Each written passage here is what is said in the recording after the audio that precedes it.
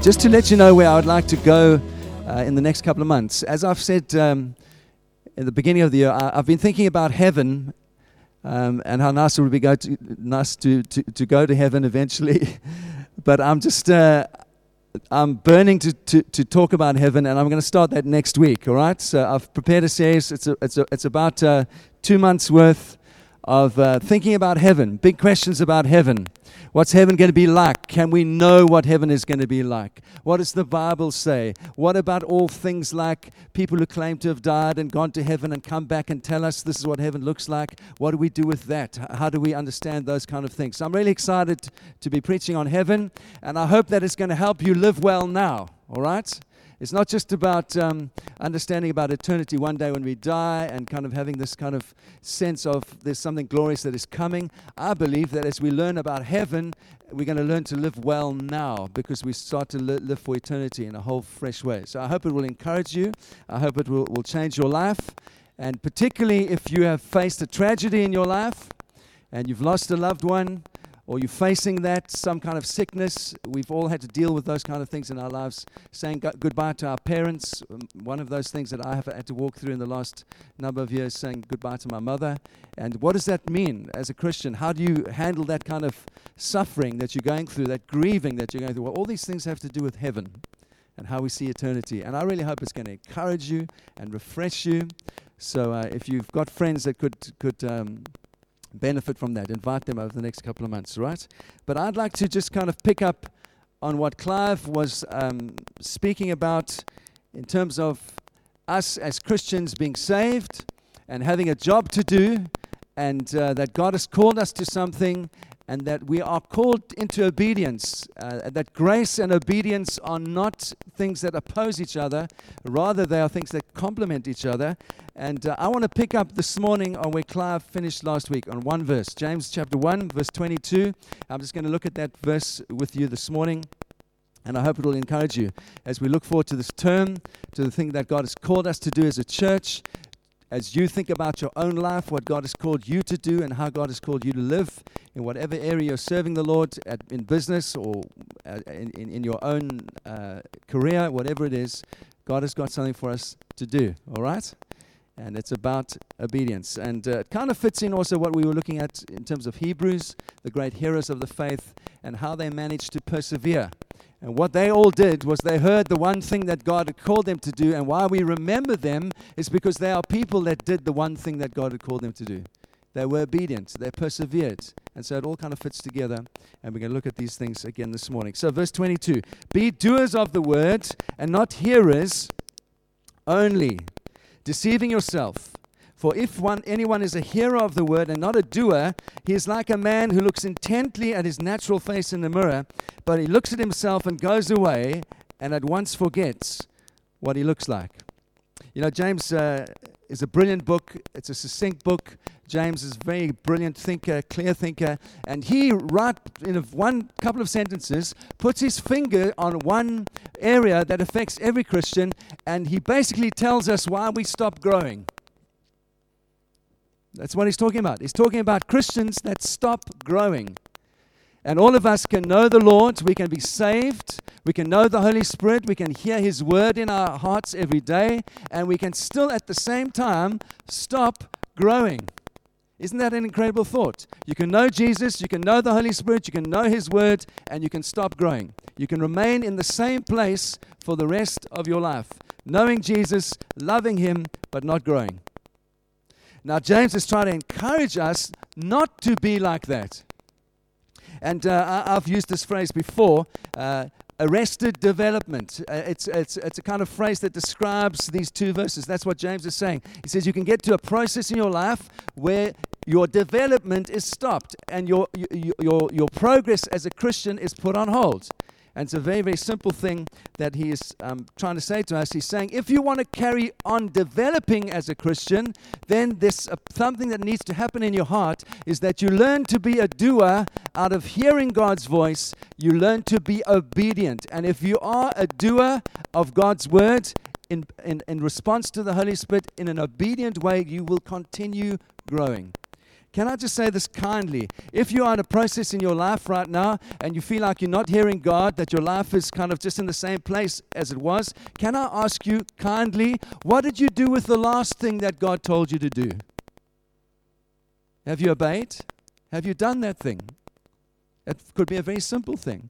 Because that's how God works in our lives. He speaks to us by His Spirit through His Word, and then He expects us to respond out of grace, not out of legalism, out of grace to His Word, and to do the thing that He's called us to do. And when we do the thing that He's called us to do, He blesses us, and the next thing is released that He wants us to do. Sometimes we get stuck as Christians because we just don't respond out of obedience, and we stop growing.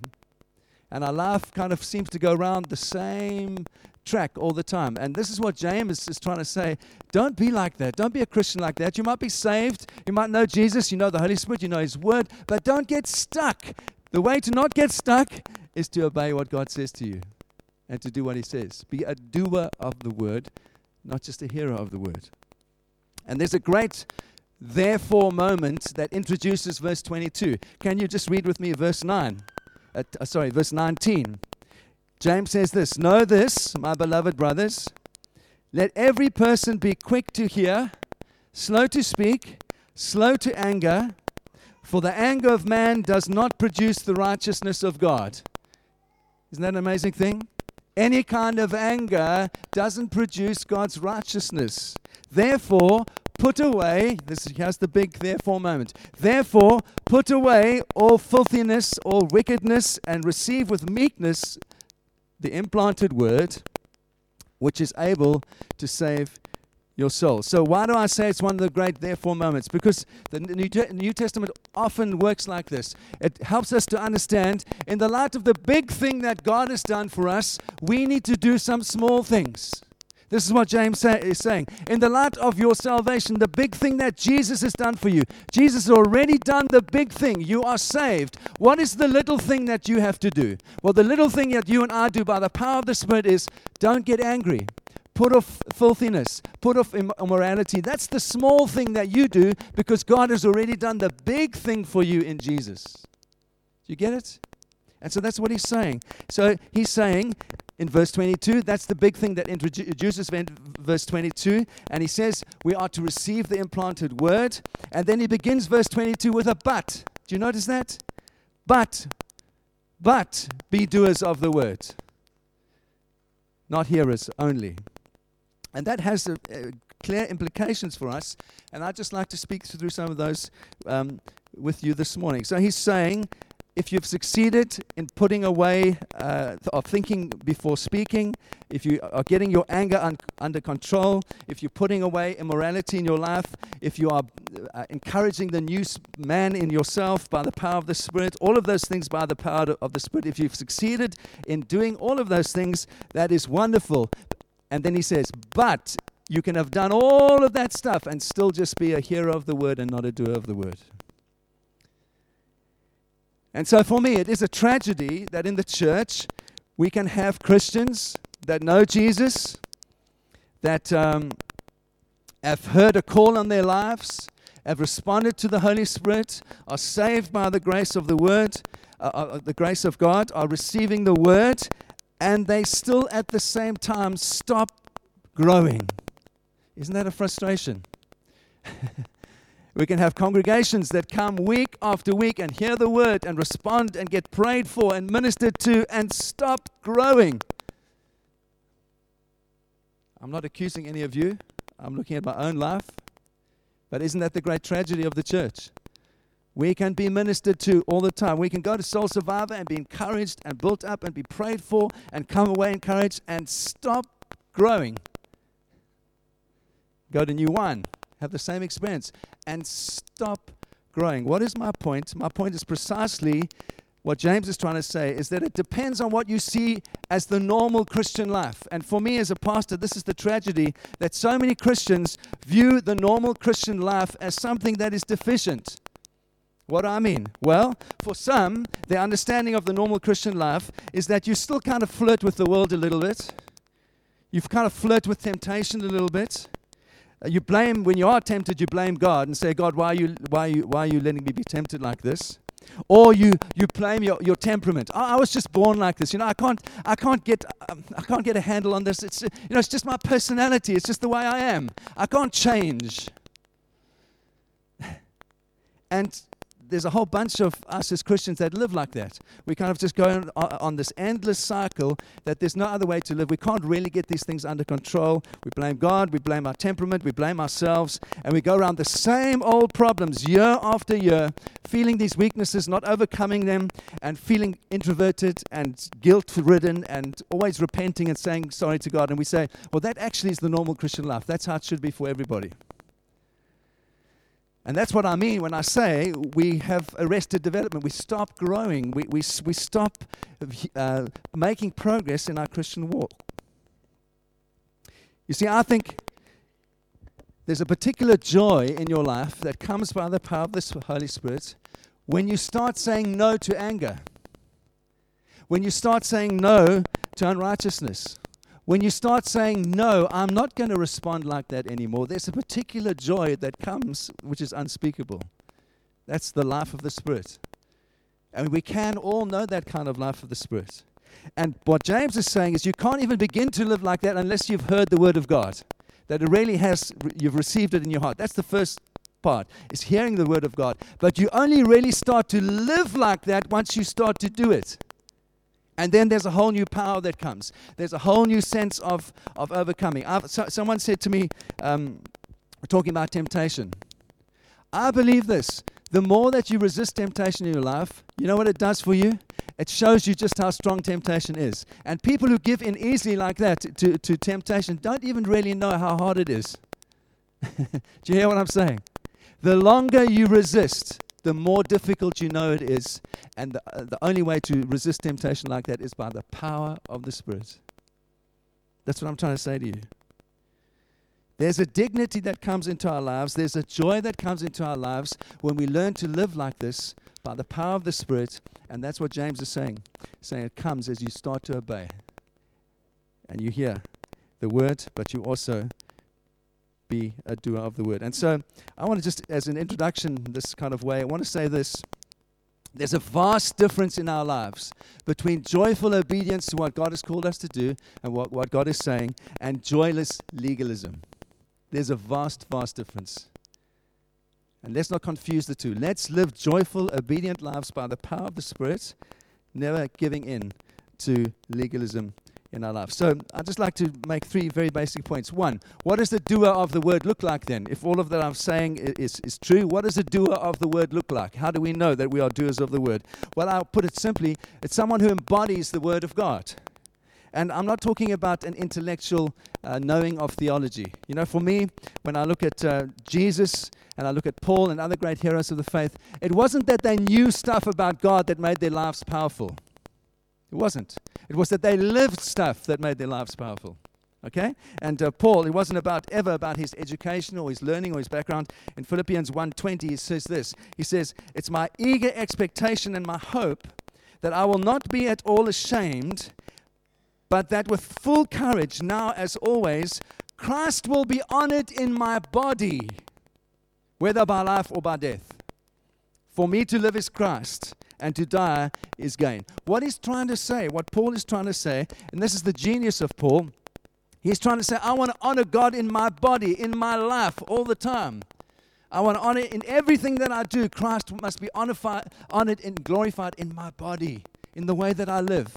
See, this is why the Christian life was so different to the Greek life. Because Paul preached to Greeks, and Greeks believed that your body was completely evil, but that your spirit was good. And so that's why they majored on when you die, what lives? Your spirit lives.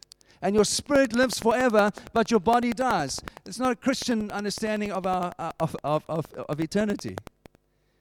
Paul was saying, no, it's not that your body's evil, it's your whole life, your spirit, your soul, and your body. God is honored in everything.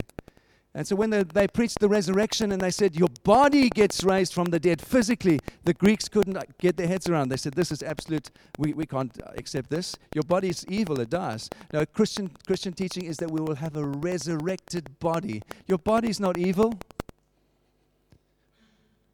You honor God in your body, in how you live. And that's what Paul says, and this is what James is saying. And so he says, be doers. And I find it particularly challenging and terrifying that what he's really saying to us is that we must become continually more and more like Jesus. And that we do that as we are obedient. It's astonishing, it's remarkable, and for me, it is terrifying to know that God, in a sense, God is saying, I want you to become more and more like my son. But we do that as we simply respond to what he says to us. And that is the process of obedience that I'm trying to encourage you with this morning. So, can I just then say the second thing? I think Paul, see, I'm always talking, read Paul too much. So this is actually James we're talking about. What James is really trying to say is that there really are three kinds of Christians. And I'm not saying this again to accuse anyone here. I'm saying this that we can respond to God and say, okay, God, where am I in this process? There are three kinds of Christians. First, there are those kind of Christians that are, like I've said, continually flirt with the world, think that's the normal Christian life, do not know the joy of resisting temptation, the flesh, the devil. There's that kind of Christian, saved, but still kind of in this process of just endlessly going around in a circle with the same old problems. One kind of Christian. Second kind of Christian are those that succeed by the power of the Spirit to resist the flesh. They have received the Word of God, and they've responded to the Holy Spirit, and they are putting to death in their lives the thing that God is calling them to put to death. They're dealing with anger, they're dealing with this kind of thing by the power of the Spirit, but they stop there. And then there's a third kind of Christian, James says, who's done all of those things, and then on top of that is a doer of the word. Can you imagine what would happen to this church community if every one of us became a doer of the word? Just simply did what God told us to do every day. We responded in obedience and did that thing. I say to you, we would have revival. We would. We would have revival. St. Albans would be changed if every Christian in St. Albans simply did what God was calling them to do. Simply obeyed.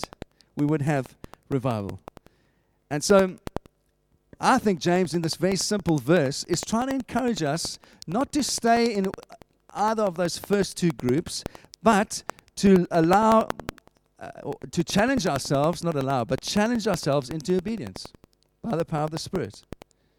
And he says a very powerful thing. He says, if you do that, if you remain in that second group, he says the only person that you are deceiving is yourself. That's what he says, isn't it? He says,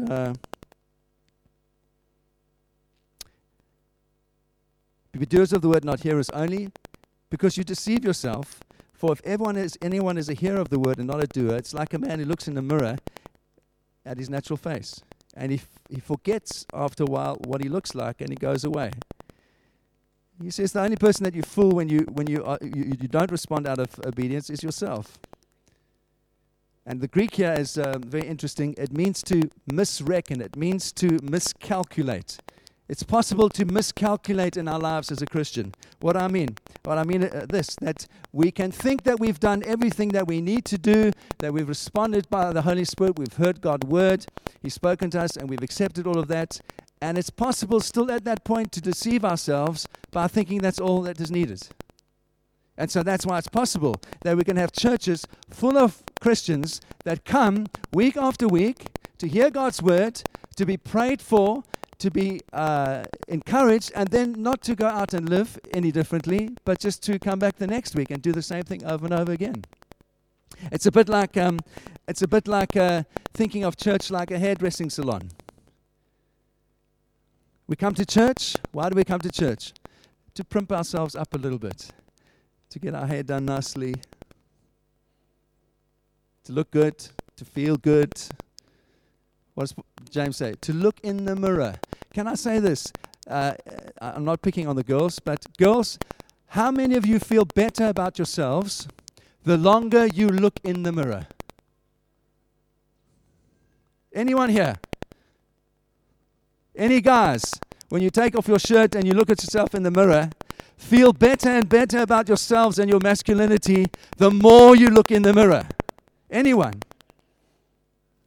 Okay, quiz. He's the only one. So this is what James is trying to say. He's saying if you're not a doer of the word, it's like you are looking into the mirror all the time and all you are seeing is yourself. You're saying to yourself, aren't I spiritual? Look how good looking I am, whatever it is. But it's not changing you. You are just seeing yourself. What changes you is when you become a doer of the word. That's what really changes you. You stop becoming, I trust this church is not like a hairdressing salon. I've said this so many times now. What is this church? This is a spiritual community. It's not a social club. It's a spiritual community. Why do we come? We come week after week to be encouraged, certainly. To hear the word of God, certainly. To enjoy God's presence and pray for each other, certainly.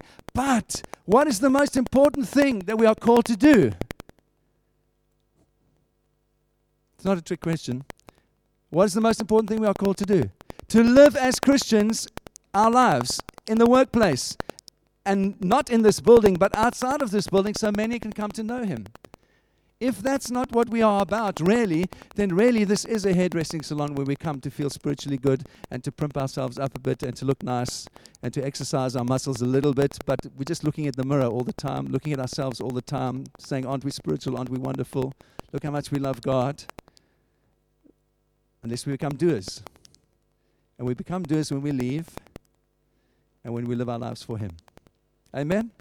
This really is the Christian life. And so James is saying, don't come to a wrong conclusion. Don't misreckon, don't miscalculate that when you know Jesus and you've heard the word and you're filled with the Holy Spirit, that's where it stops. No, that's only where it starts. That's what he's trying to say. So don't deceive yourself. Don't become an introspective person who looks in the mirror and doesn't ever realize that you're called to live for someone else and other people.